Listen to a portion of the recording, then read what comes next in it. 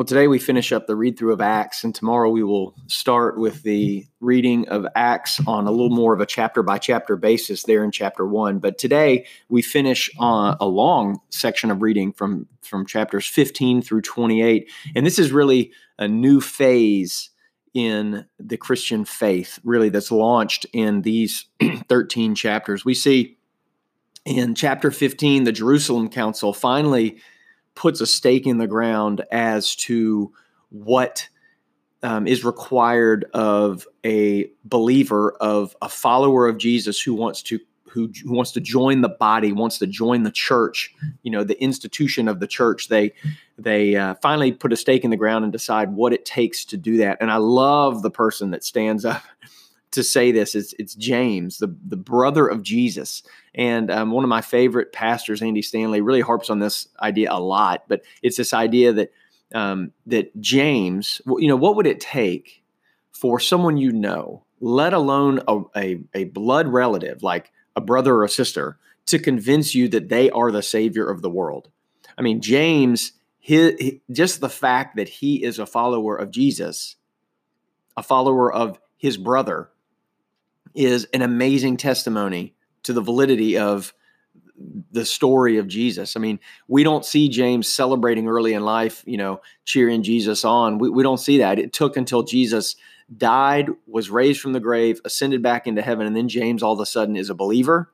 That is an amazing testimony. But the big thing for today, once we turn past the Jerusalem Council in chapter 15, is really we watch Paul spread Christianity to the rest of the world outside of Jerusalem, to all these non-Jewish converts, non-Jewish believers. And Paul does two things that you can just see over and over and over again repeated. First, it's this idea that Paul uses reason and logic to approach people. And I love it. It's a subtle reminder that we don't have to feel like we're losing our minds to be Christians.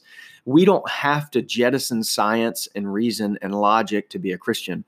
There are highly intelligent scientists, astrologers, philosophers who come to faith because they explore it in the context of their field of study. So there are perfectly competent, highly intelligent people who believe what we believe. It's just that they're not yelling the loudest. So you don't have to jettison science and reason to be a Christian. The second thing that Paul demonstrates to us is that our behavior is a means of influencing others. Our behavior is not a way to get God to do our work. We talked about this yesterday.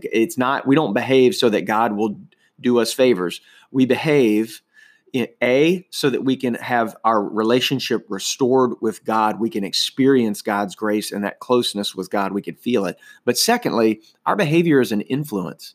When we behave a certain way, it's not to condemn others. We don't. If we're behaving in a manner to make other people feel bad, we're doing it wrong. The purpose of our behavior is to gain influence. You can see over and over and over again judgments that Paul is making through these chapters where he's saying, no, don't do it that way, do it this way. And it's not because you won't experience God's grace. It's because you want to get closer to those people. You want to gain influence over those people. So I love those two big reminders this morning that science and reason are not juxtaposed to our faith as Christians. And secondly, that it's our behavior.